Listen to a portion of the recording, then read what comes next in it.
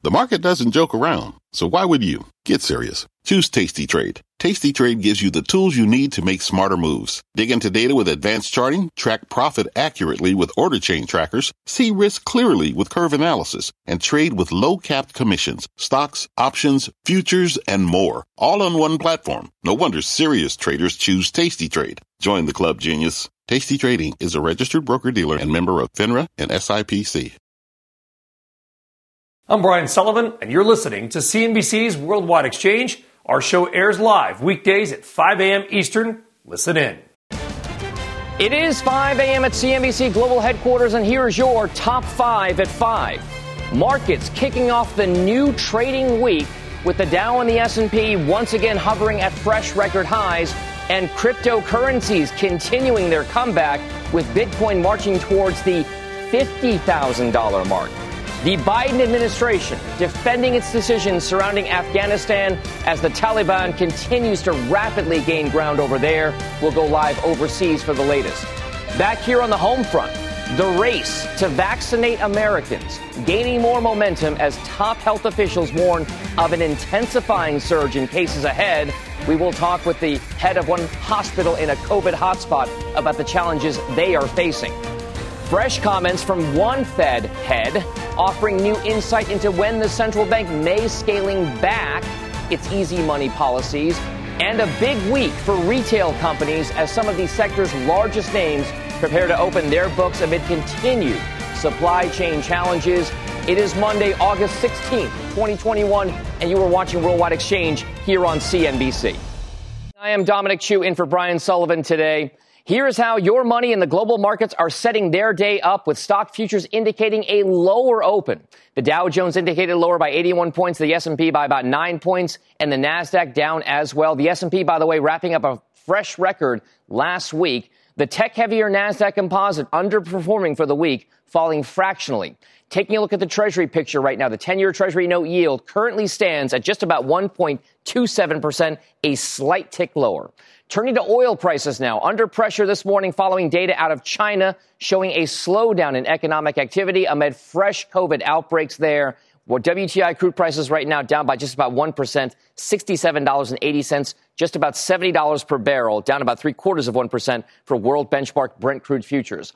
Also, though, have a look at cryptocurrencies. Bitcoin right now, those prices on a 47 handle, 47,158, up roughly 2%. Ethereum prices up 2% as well, 32.70, the last trade there. This is all amid the continued comeback in the price of cryptocurrencies overall, their total market value climbing back above the $2 trillion mark over the weekend. Now to that rapidly developing story out of Afghanistan. The Afghan president fleeing the country yesterday ahead of Taliban fighters entering the city of Kabul. As you can see here, the group is rapidly expanding its control in that country. Back here at home, the Biden administration is facing harsh criticism over the situation in Afghanistan. The State Department revealing another 1,000 U.S. troops will be deployed to help with the deteriorating security situation as it works to evacuate U.S. embassy personnel over there. We have our own CNBC Dan Murphy joining us now from Abu Dhabi with the latest there. Dan, what exactly can you tell us about what's happening with Kabul and the rest of the country? Well, Dom, significant developments this morning as we witness this historic moment continuing to unfold nearly 2 decades after the U.S. invasion of Afghanistan. Extraordinary pictures emerging just in the past 24 hours of Taliban fighters armed and inside the Afghan presidential palace. That came shortly after CNBC here in the Middle East was able to confirm that the Afghan president had fled the country, fearing for his own safety. Now, this all unfolded as we also saw the Biden administration moving to deploy an additional 6,000 troops into Afghanistan to essentially help to ensure the safety and security of U.S. embassy personnel on the ground as it worked to evacuate the U.S. embassy in Kabul, which has now ultimately been almost completely cleared out. Of course, at the same time, right now, we're also monitoring developments at Kabul airport, which appears to be the center of this story at the moment. We're seeing reports of mass gatherings on the ground there right now as thousands of Afghan citizens attempt to escape what is clearly a worsening security situation on the ground. NBC reported earlier shots apparently being fired at the airport today as well. Clearly the situation continuing to deteriorate. All the while, though, we have heard the US Secretary of State Antony Blinken defending the US decision to withdraw troops while also calling for a peaceful transition of power in Afghanistan, whatever that might look like. Listen. Yes, we've seen these reports of the Afghans and the Afghan government, the Taliban, talking about the way forward. We're going to work to support those efforts. We have a team in Doha to do that, working with the United Nations, working with other interested countries, including Qatar, to see if there can be a peaceful resolution going forward, a peaceful settlement, a peaceful transfer of power. That would be good for the people of Afghanistan to avoid further bloodshed. So, Dom, the situation's still unfolding as we speak, some likening this to President Biden's Vietnam moment. At the same time, some going as far as to say that this was a hasty and embarrassing end to America's two-decade engagement in Afghanistan. And it wasn't just a two-decade engagement. It was also one that cost over $1 trillion by some estimates here for the United States and coalition partners. What exactly? It's not just the airport there. We've seen reports of casualties, Dan. It's also universities in the city. It's also places that could be the target of Taliban interest. What exactly is happening with the other parts of the city besides just the airport? Well, Dom, the greatest fear at the moment on the ground, and in particular in the region, I'm coming to you from Abu Dhabi, the worry is that Afghanistan will once again become a hotbed for terrorism. The clear concern is that a win for the Taliban in Afghanistan is a win for terrorists and insurgents globally. So watch this space. Also, Dom, a number of unanswered questions this morning still, including how is Afghan leadership going to look into the future? Clearly, that situation also quite concerning at the moment. At the same time, how and why was the Afghan government and the Afghan army not able to defend themselves from the Taliban and stop this overall takeover of the country, even after all of the American investment that we've seen on the ground there? And, of course, the big question of what happens next, Dom, which at this point is very unclear. Yeah, we've already seen headlines coming out right now. AFP is putting out some headlines saying that China is willing to develop friendly relations with Afghanistan's Taliban. So a very fluid situation for sure, especially among other countries. Dan Murphy in Abu Dhabi with the latest here on Afghanistan. Thank you very much. Now to some of this morning's top stories. Sticking with Afghanistan, United Airlines has started rerouting its flights to India to avoid Afghan airspace amidst the situation on the ground there that you just heard. The carrier serves Delhi and Mumbai markets from its Newark and O'Hare hubs. Meanwhile, Fly Dubai and Emirates Airlines have said that they have suspended flights to Kabul. You can see United Airlines shares down roughly 1% pre-market. House Speaker Nancy Pelosi is pushing to tie President Biden's $1 trillion infrastructure plan to the $3.5 trillion spending package in a bid to navigate the Democratic Party's ideological divide on the matter. In a letter to her members, Pelosi wrote that she has asked the House Rules Committee to look at rules that advance both pieces of legislation. Some centrist House members have said they won't consider voting for the budget resolution until the infrastructure bill is approved. Progressives have said they won't sign off on the infrastructure bill until the spending plan gets approved. So you can see the dynamic there they're developing.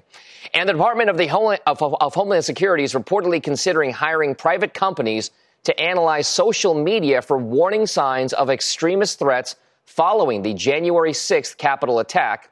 According to the Wall Street Journal, speaking to a top DHS official, the effort would involve going through large amounts of internet traffic to find leads on potential developing attacks. The Journal says the plan remains under discussion and has not received approval or any kind of funding. Back to the markets now, and your next guest says the forecast for Wall Street this summer is 3 storms, followed by sunny skies or a longer-term favorable outlook for equities. Robert Teeter is the head of the investment policy and strategy group at Silvercrest Asset Management. Robert, thank you very much for being here with us.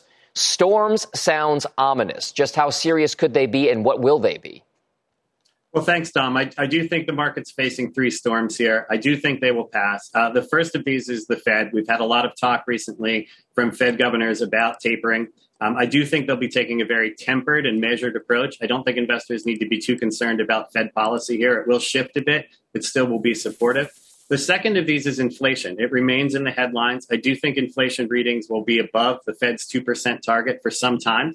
However, I think we're past peak inflation, and so that should remove that concern, and that storm should pass as well. And the last is the one that I think investors are really focused on here, which is COVID. We saw the Michigan sentiment data decline pretty significantly last week, and we've started to see some effect on real-time economic data from the COVID variant, whether that is in hotel and airlines, restaurants, things like that are starting to cool down just a bit at the margin. The good news is we're coming from a place of strength. The economy is running very strong, and I think we can weather that storm as well as we pass through the Delta variant. Which of the three in your mind could have the biggest market impact, the most, I guess, the biggest drawdown that could happen if things start to really go wrong? I think from COVID, I don't think we're going to have any major surprises from the Fed. They've been very clear in communication. And again, I'm not terribly concerned about inflation here. The numbers are on the table, and I think we're past peak. But I do think if Delta gets worse than folks expect, I do think if it goes on longer, and if these economic impacts start to snowball a bit, investors could have a bit of a surprise, a bit of a rocky road in the next couple of weeks or months. We haven't seen a significant pullback for the better part of a year, maybe even more at this point. How big of a pullback could any of those storms really take the market? Are we talking that 3 to 5% that we've grown accustomed to? Could we see another 10 to 15%? Could we see another 30-some percent drawdown like we saw during the pandemic lows? I think somewhere in the middle ground there. As you mentioned, we've come a long way. Stocks are priced pretty fairly here, although we are optimistic for next year. I don't think it would be unusual to see what we would call normal correction of 5 to 10%. Mostly on the basis of some of that change in sentiment, whether it's UMichigan or the San Francisco Fed's news sentiment survey. Sentiment's turning a little bit here. Bearish readings have picked up in the bull-bear surveys. So I do think we could have a bit of a pullback, but the underlying support is still there for growth going forward. So I think it would be in that middle range of correction. All right. Robert Teeter, Silvercrest, thank you very much. We appreciate it. Thank you. When we come back on the show, the resurgence of COVID, forcing more companies to reinstate testing protocols for employees. We talk to the head of one company looking to help with that whole process. Plus, T-Mobile is looking into a possible data breach potentially impacting tens of millions of its customers. Details on what information may have been compromised. And later on, social media's role in riskier investment behavior. Findings from a new study putting a microscope on younger traders. We've got a busy hour still ahead when Worldwide Exchange returns after this break.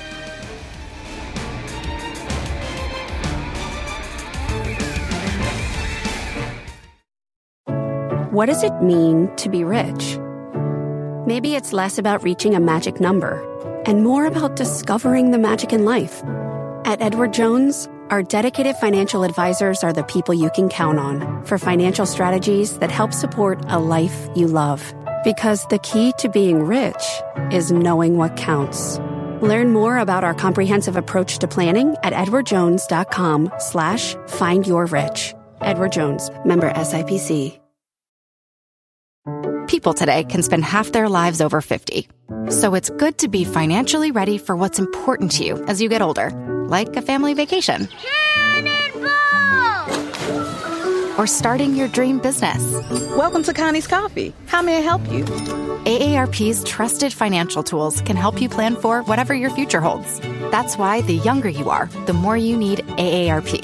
Start planning today at aarp.org/moneytools. Welcome back. The spread of the COVID Delta variant this summer is forcing many companies to rethink their return to office plans. Less than 20% of employers were performing COVID tests last spring, but more are likely to look at that kind of testing now. Rapid antigen tests are readily available. The cost is modest. Employees can test themselves at home, and results are available in minutes sometimes. One digital healthcare company is hoping to lead the way to a safer workplace.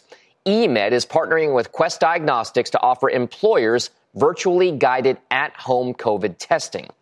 Dr. Patrice Harris is co-founder and CEO of eMed and former president of the American Medical Association.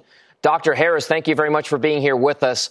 Let's talk a little bit about just how serious a situation the Delta variant has become, where employers now have to look at this kind of testing to ensure a safe workplace. Well, good morning, Dom, and thank you so much for having me. And we see across this country increased hospitalizations.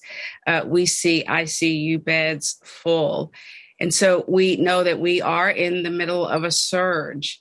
It is not impacting every region the same, but there's no doubt that we are in the middle of a surge. But we are also in the middle of going back to work and going back to school. And we should be doing those things and facilitating back to work and back to school in the safest manner possible.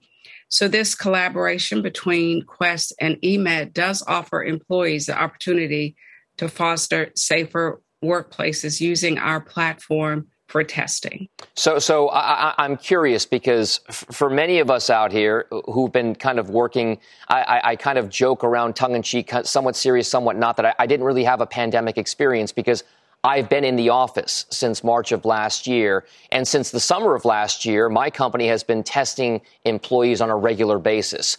How much do you think it will be a hurdle for other companies to get their employees to kind of adopt this paradigm of having to test to ensure that they do have a safe workplace? You know, Dom, at EMED, we say we want to make the right thing to do, the easy thing to do. You have been fortunate in that you have been in a workplace where there's been regular testing, but that was so uneven, particularly early on in the pandemic. And that is why EMED was very committed to democratizing access to testing. And so, yes, we want employers to certainly make sure their workplaces are safer. Testing is a critical component of that. And through the EMED platform, it certainly makes it easier for employers to offer this testing.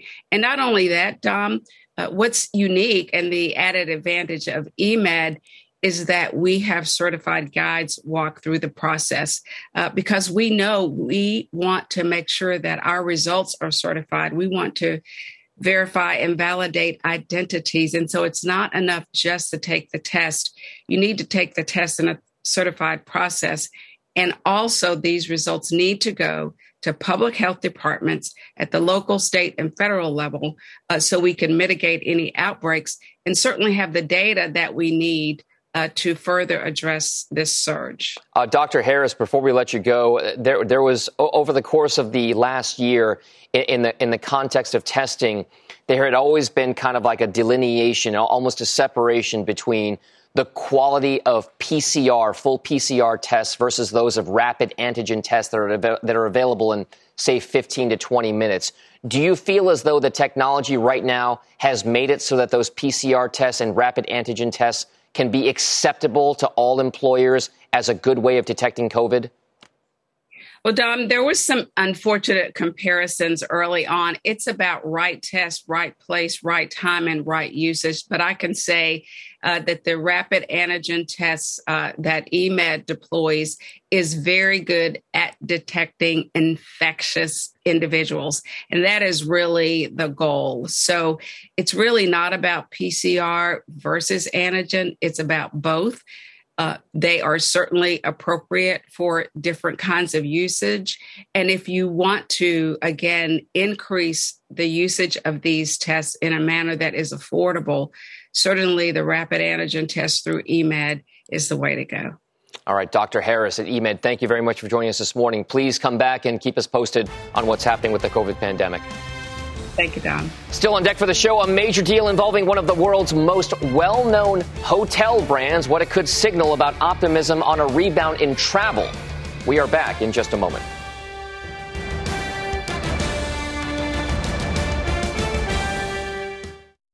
This podcast is supported by FedEx. Dear small and medium businesses, no one wants happy customers more than you do. So you need a business partner just like you. Like FedEx, who understands your passion for serving your customers because they have the same commitment towards you.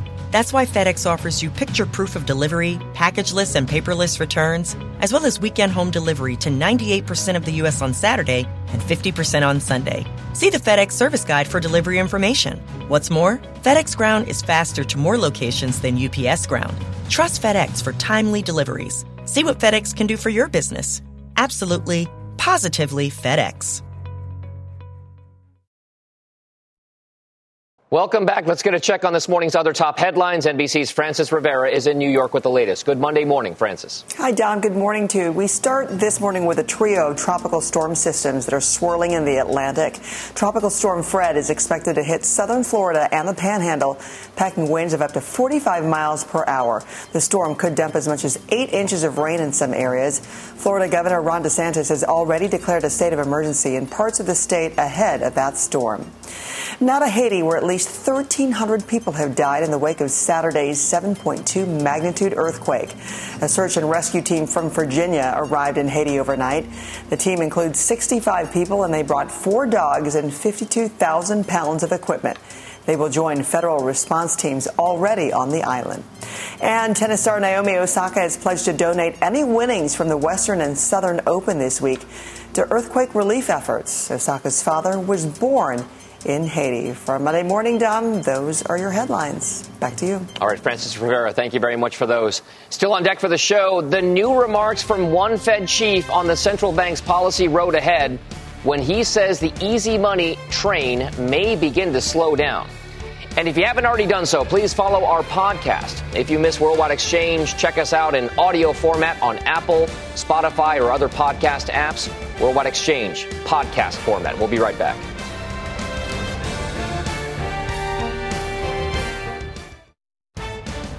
Stocks set to face pressure, fresh pressure, as the new trading week kicks off with the Dow and the S&P both hovering near record highs.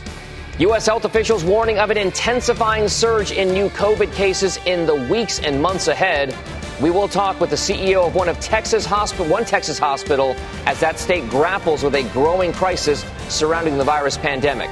And T-Mobile grappling with an apparent data breach involving tens of millions of its customers' data. It is Monday, August 16th. You are watching Worldwide Exchange on CNBC. Welcome back to the show. I am Dominic Chu in for Brian Sullivan this morning. Here is how your money and investments are looking as we are halfway through the 5 a.m. Eastern Time hour. Stock futures pointing to some losses at the opening bell, with the Dow implied lower by roughly 80 points, the S&P lower by about 9 points, and a 23-point drop for the NASDAQ. We have a very busy week for economic data with a number of key reports out, as you can see there. Tomorrow, we get retail sales figures and the NAHB Home Builders Index. Later in the week, it's housing starts. And then we have initial jobless claims and the Fed releasing its minutes from its latest policy meeting. Turning now to the oil markets. Under pressure this morning following data out of China showing a slowdown in economic activity amid fresh COVID outbreaks over there. Right now, U.S. benchmark crude is down 1%, $67.74. World benchmark Brent crude down about 1% as well, $69.95. We also have to take a look at the cryptocurrency sphere. Bitcoin prices right now on a 47 handle, 47,113 roughly. Ethereum up about 2% as well, 32.65 the last trade there. This is all amid the continued comeback in the price of cryptocurrencies. Their total market value, by the way, climbing back above the $2 trillion mark over this past weekend. Let's now go worldwide. Juliana Tattlebaum is in our London newsroom with a look at the early European trade. Good morning, Juliana. Dom, good morning. So European equity markets have opened lower following the weak handover from Asia. Here's a look for you from a regional perspective. We've got the FTSE 100 here in the UK leading losses down nearly 1%, but the losses are fairly evenly spread throughout the region. That data out from China overnight, Dom, that you mentioned, no doubt weighing on sentiment to a degree this morning. It missed expectations with growth slowing across retail sales, industrial output, and fixed asset investment. At the same time, investors a little bit jittery over the rise in geopolitical risk with the situation in Afghanistan and also those concerns around the spread of the Delta variant. But putting this into context, the Stoxx 600 coming into today has rallied for 10 sessions in a row. That's the longest run of consecutive gains for the index since 2006. So we've had a really strong run. This morning we are in retreat. And here's how we're looking from a sector perspective this morning. We've got red for nearly every sector, real estate being the only exception, trading about 0.2 0.2% higher. On the downside, Basic Resources leading losses down more than 2%. Basic Resources very, very tied to the China story, so no doubt that weaker than expected China data overnight weighing on sentiment in that sector. Oil and gas, the other key underperformer this morning, down 1.6% alongside retail and travel and leisure. Dom, back over to you. Juliana Tattlebaum live in London with the latest there. Thank you very much. Now to some of this morning's top stories. T-Mobile is investigating claims a hacker is trying to sell the personal data of more than 100 million customers. Vice's Motherboard, which first reported the incident, says a hacker on an online forum claimed to be selling the information, including names, social security numbers, phone and driver's license numbers as well. Now, if confirmed, the breach could affect nearly every T-Mobile customer in the United States. Hyatt Hotels plans to buy resort company Apple Leisure Group from private equity firms KKR and KSL Capital Partners for roughly $2.7 billion. Apple Leisure operates the Secrets, Dreams, and Breathless resorts and spa chains and sells vacation packages under the CheapCaribbean.com and Apple Vacations brands. The deal would give Hyatt one of the largest U.S. providers of charter flights and vacation packages to Mexico, the Dominican Republic, Jamaica, and the Caribbean. Hyatt Hotels right now unchanged in the extended trade. And Minneapolis Fed President Neel Kashkari says a few more strong jobs reports would mark enough progress in the economic recovery to allow the Fed to start tapering its bond purchases. Kashkari making those comments on a Bloomberg podcast that was taped last week. Still, he says the inflation will ultimately limit the employment outcomes of the Fed that the Fed hopes to achieve, although he believes the current pricing pressures right now are transitory. And later on today, don't miss Boston Fed President Eric Rosengren right here on CNBC later on this afternoon, 4:30 p.m. Eastern Time, with our colleagues on CNBC's Closing Bell. Now to the latest in the virus pandemic, with the U.S. averaging about 129,000 new cases per day. That number could see a dramatic uptick. This, according to the NIH director, Dr. Francis Collins, warning that the country may soon cross 200,000 new cases per day. The last time the country averaged that many cases was back in January. Dr. Collins calling unvaccinated Americans, quote unquote, sitting ducks for this particular virus. Now, on the vaccine front, the Biden administration is developing a plan to start offering COVID booster shots as early as this fall. First boosters would likely go to nursing home residents and healthcare workers. The effort comes as the U.S. reported almost 1 million COVID vaccine doses on Saturday, the most for a single day since early July. All of this as hospitalizations continue to rise, particularly in states with unvaccinated people. Texas, for example, is seeing an increase of 400% over the last month, and all 7 emergency rooms in the Houston Methodist Hospital system are currently full. Joining us to discuss all of this is Dr. Mark Boom, President and CEO of Houston Methodist Hospital. Doctor, thank you very much for being here this morning. Let's talk about just how stretched your hospital system is right now because of the virus pandemic. Unfortunately, yesterday we set our all-time record. And so we had in the past had at 7 p.m. when we measure this every night to get consistent results, 730 patients. Last night we hit 749 across our 2,300 bed system. And it shows no sign of slowing down, unfortunately. And so we are preparing for continued rises and continued stretching of the men and women who've been working so hard for the last 18 months and who really have done a phenomenal job. And it's quite a trying time because we're still not seeing the kinds of protections put in place in the community and the actions taken to really start to bend this curve back down. Doctor, what do you think, in your medical opinion, is the reason behind the hospitalizations that you have? What is it that's driving that surge back up to the highest levels that we've seen since early this year?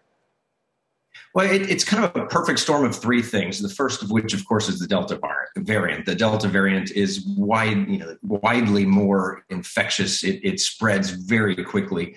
Couple that with low vaccination rates. And in our community, we're probably 5, 6, 7% below the United States averages. And then couple that with, a time where effectively we had no mitigation activities happening in the community. We've started to see that shift back. We're seeing the R, or the spreading, start to come down. But again, we're still seeing record levels and we don't see an end in sight. So we're going to be dealing and smashing through the previous records, unfortunately. Can you take us through what is different this time right now with the Delta variant surge? I mean, this feels a little bit like it was last summer to early fall when we saw the surge in the first part of the virus pandemic. Are there any similarities and differences in your mind with regard to what we're seeing now versus what we saw in, say, July to September of last year? It's very similar. The rate of increase is just astounding. I mean, it's day after day and very, very steep, as opposed to the winter surge, which kind of, built in the foothills and then really started steepening. The other thing we're seeing is that this is all about the unvaccinated. When we did a snapshot across the greater Houston region about 10 days ago, 91% of patients in hospital with COVID were unvaccinated. In my hospital system, where we have a huge transplant program and a lot of very vulnerable patients, it's a little lower than that. So we're about 83% or so are unvaccinated, about 17% are vaccinated. But of course, those 17% who are vaccinated are older. They have weaker immune systems. They have immunosuppression because of transplant or cancer, other things. So they're the very people we should be protecting. The bottom line is if we had all gotten vaccinated, almost no one would be in the hospitals because those 83% for the most part wouldn't be there and they wouldn't be infecting the rest of the individuals as well. And so we know what to do. If we today acted like we did last summer when we realized, oh my goodness, it is really getting bad, and stopped today, we could break this curve in about 10 days. Unfortunately, we still haven't seen those kinds of mitigation activities. And I'm afraid we're in for a significant rise still. A curve implies that there is an upslope and a downslope as well. We've heard evidence, numbers-wise, if you will, statistics from places like the UK and Israel that appear to see that curve on the downswing right now with the Delta variant. Is that something that will happen here in the U.S.? Oh, I'm sure it will eventually. This will burn itself out. I just don't know when. When we look at the UK experience, the India experience, we should be peaking sometime in the next week or so, but we're not seeing any inkling of that. And that's just hope. I mean, that's just hope that it looks like theirs. And hope for me is not a strategy. What we need to do is focus on planning for the worst and focus on changing behaviors, focus on getting more people vaccinated. And right now, it's really about masks. It's about distancing. It's about stopping doing many of the things we're doing in large group settings because those are clearly spreading the virus. And this virus spreads like wildfire among people who are not vaccinated. We just see it explode. And that's exactly what is happening right now. All right. Dr. Mark Boom, the CEO of Houston Methodist Hospital. Thank you very much for your thoughts and insights, sir. And good luck with the situation there. Thank you. Coming up on the show, a big week for retail ahead with a number of high-profile names out with their quarterly results. Stacey Widlitz is standing by with what investors need to know and watch for out of those big reports. But first, as we head on to break, some of your other top stories this morning. SpaceX moving closer to a key step in its bid for orbital and interplanetary travel. Yes, interplanetary. Founder Elon Musk revealing over the weekend that the first orbital stack of the Starship rocket could be ready for flight in the coming weeks. Walt Disney's Free Guy pulling in $28 million in its domestic box office debut. The Ryan Reynolds film starting really topping expectations with a theater-only release, not on streaming. And then sales at this weekend's Pebble Beach and Monterey Car Week auctions hitting $343 million. That's a 35% jump from 2019 levels. The most expensive car sold was the McLaren F1, which went for a staggering $20.5 million, making it the most expensive car to auction in 3 years. Worldwide Exchange is back after this. Welcome back to Worldwide Exchange. It's a very big week for retail with earnings on tap from a number of high-profile names, as you're seeing there, including Walmart, Target, Home Depot, Lowe's, TJX Companies, Kohl's, you name them. We'll also get a check on the sector with retail sales figures out tomorrow morning as well. The data all comes as students across the country prepare to head back to school and parents stock up on those school supplies. For more, let's bring in Stacey Widlitz, president of SW Retail Advisors. Stacey, this is always a key time for many retailers because of that back-to-school transition. Is the Delta variant, is the supply chain impact that we're seeing going to have an effect on the back-to-school season? Well, Dom, I've been out in stores and I would tell you that there are shortages of just about everything, particularly in toys and footwear. So before we even really get into back to school, we're already seeing problems on the shelves. So that is the biggest challenge right now. Also, talking to stores with the Delta variant headlines, you're not really seeing a huge slowdown in traffic quite yet. Most of the stores are saying the American consumer is quite resilient, and certainly we've learned that. But I think there'll be some volatility as people, are getting somewhat fearful of being back in the stores. And also, there's some controversy in the stores. Mask up, don't mask up. So, back to school is off to a decent start because we haven't really had one in 2 years. But look for some volatility as we get further into it. So I mean, this is an interesting point, Stacey. If you take a look at the balance sheet of the American consumer overall, there's no doubt the numbers show that things have gotten a lot better. We thought there was going to be a massive drop-off in spending as government stimulus programs, direct checks started to go away. We have not seen that just yet, and there could be more help on the way in the future at some point. What does all of this mean? Does it mean that the retailers out there are going to have a good fall and holiday shopping season? I think retailers and brands are going to have one of the best back-to-school seasons we've seen in more than a decade. Because if you think about all that pent-up demand, and also you think about the teen shopper that led us really back into the stores, they haven't been to school. They haven't been to really express themselves in a couple of years now. So American Eagle, Abercrombie and Fitch. And by the way, Dom, because of the inventory shortages, everything is full price. So those margins continue to be extremely elevated, which is something we've seen over the last 9 months. So you're going to see profitability, but perhaps for some of the names, because of the supply pressure and cost of shipping, which you've talked so much about, watch out for out of stocks. So that's a good point. There's a balance here, right?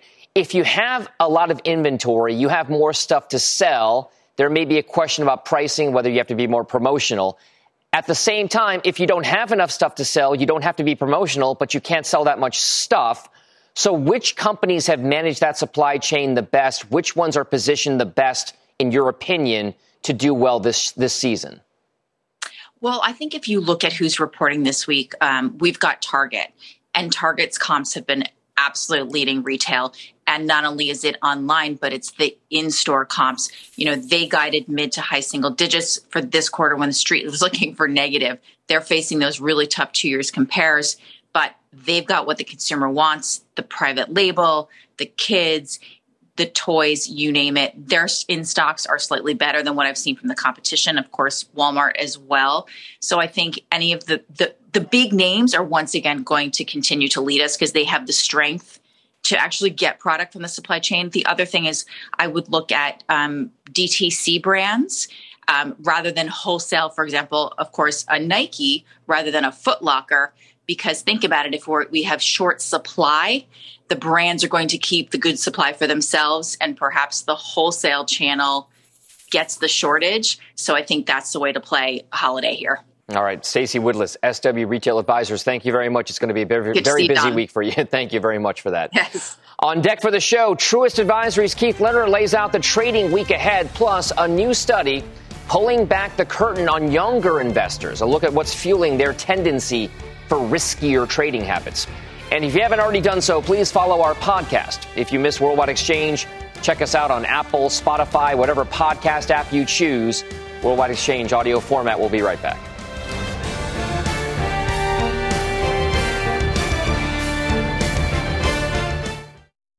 Welcome back to the show. A recent study out focusing on young investors now, shedding new light on their appetite for risk and the role social media is playing in fueling some of that action. One of the key takeaways, the penchant for them to take bigger gambles when their peers are watching them do so. Christina Partsenevelis joins us now with more on those findings. Good morning, Christina. Good morning. HODL, AMC with diamond hands until it goes to the moon. A new era of meme investing is upon us. The online world encouraging each other to hold investments regardless of the potential losses. And it's public nature could be why younger retail investors are willing to take on that risk. So almost 6 in 10 Gen Z and millennial investors are members of investment communities, think like Reddit.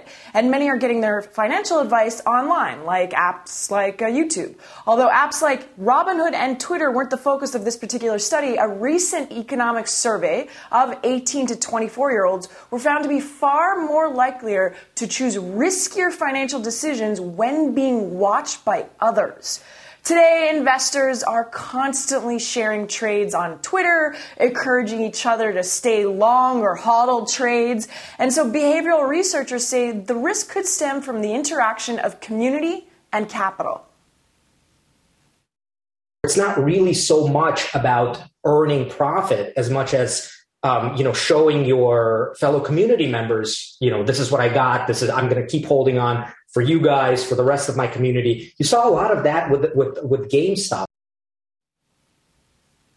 Social media and social interaction are a big part of why Robinhood and Reddit are so popular. Reddit's Wall Street Bets, for example, has skyrocketed to include more than 10.7 million people. And although the propensity to gamble grows when everyone can see your stock pickings online through tweets, there is an upside. A rise in retail investor market participation, and more are definitely getting in the game, especially since the pandemic. I mean, Christina, this is no surprise, right? I mean, you walk into a casino, and if you see I'm not likening investing to a casino. What I'm saying is, if you see a lot of activity and action at that blackjack table or that hot craps table, people tend to be drawn towards it. So what exactly are we seeing data-wise around some of these other parts of this issue? We know that action brings more action.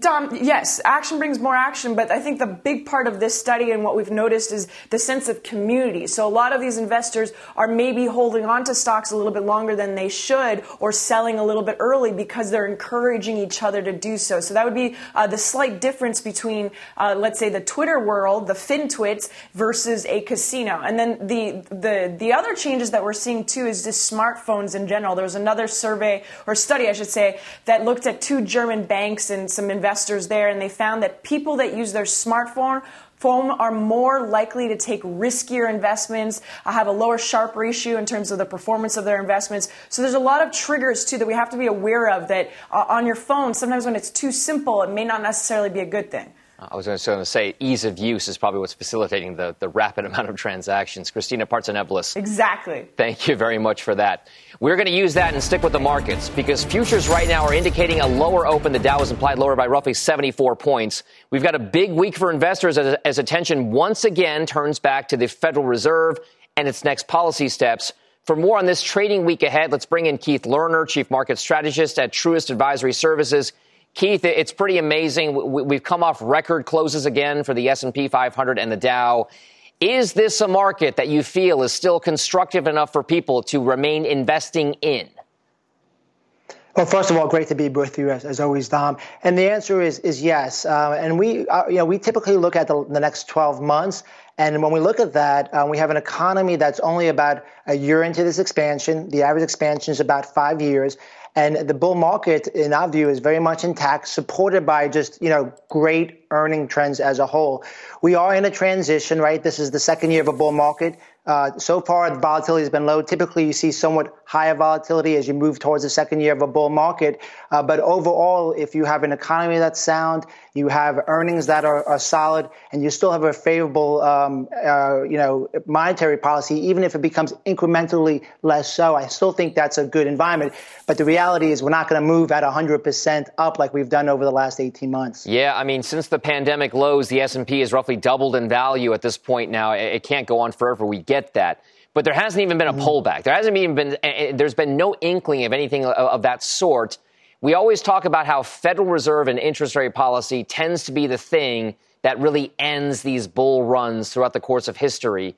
Do you expect that the pressure is now on the Fed to do something where policy can be normalized, but then not derail the market? That's right. Typically, a Fed's change injects volatility, just like a peak in growth in the economy tends to inject volatility. But really what tends to end a bull market is moving into a recession. And right now, we think the economy is on solid footing. Look at the consumer. There's still a lot of excess savings. The debt service ratios to service things like even mortgages right now is at the lowest level in about 20 or 30 years as a whole. So there's still pent up demand as a whole. So, and then businesses are actually on firm footing. We've seen a lot of business equipment spending. And right now, inventories are so low, which is a boring topic, Dom, right? But we have to rebuild those inventories, which should continue to support the overall economy. So again, we think things are on solid footing, but you should expect, by definition, a moderation in the move upside. And a lot of the action we're going to see in the market is likely below the surface, not just at the headline index. And that's why we're finding more opportunities in some of the cyclical areas where people have almost given up here more recently. I don't think it's boring at all. I think that's exactly what investors and traders are trying to figure out right now, Keith. So where then exactly are the opportunities? I mean, is it going to be those value pandemic kind of plays that we've seen over the course of the last year take us higher? Airlines, hotels, consumer discretionary? Is it a return to big technology companies and communication services? Where's the outperformance going to be? Where's the leadership? Yeah. So the first thing, I do think it's more of a balanced overall outlook relative to last year where you're finding opportunities in both growth and value. We still lean for the next 12 months more on the value side. Simply, if you think about it, we've seen this kind of back and forth stealth rotation within the market. Technology outperformed by about 18 to 9% over the last couple of months. We think that leadership by tech is unlikely to continue. And after liquidation and after somewhat of a give up, we think that the move back into value has some sustainability. So we like specifically the financial area. And as yields slowly rebound, that should help out. They're really cheap. Dom, an interesting statistic right now is the growth area is trading at about a 30 multiple on a forward basis. The value area is about 16, so it's relatively cheap. And I think people are too concerned about this peak growth phenomenon, which we think peak growth isn't weak growth, and that should continue to support more of the value side of the market. All right, value is the leadership, says Keith Lerner at Truist. Thank you very much. We appreciate it. Great to be with you. That does it for us on Worldwide Exchange. Futures right now indicating a lower open slightly. The Dow is implied lower by roughly 80 points. Squawk Box picks up the market coverage coming up next.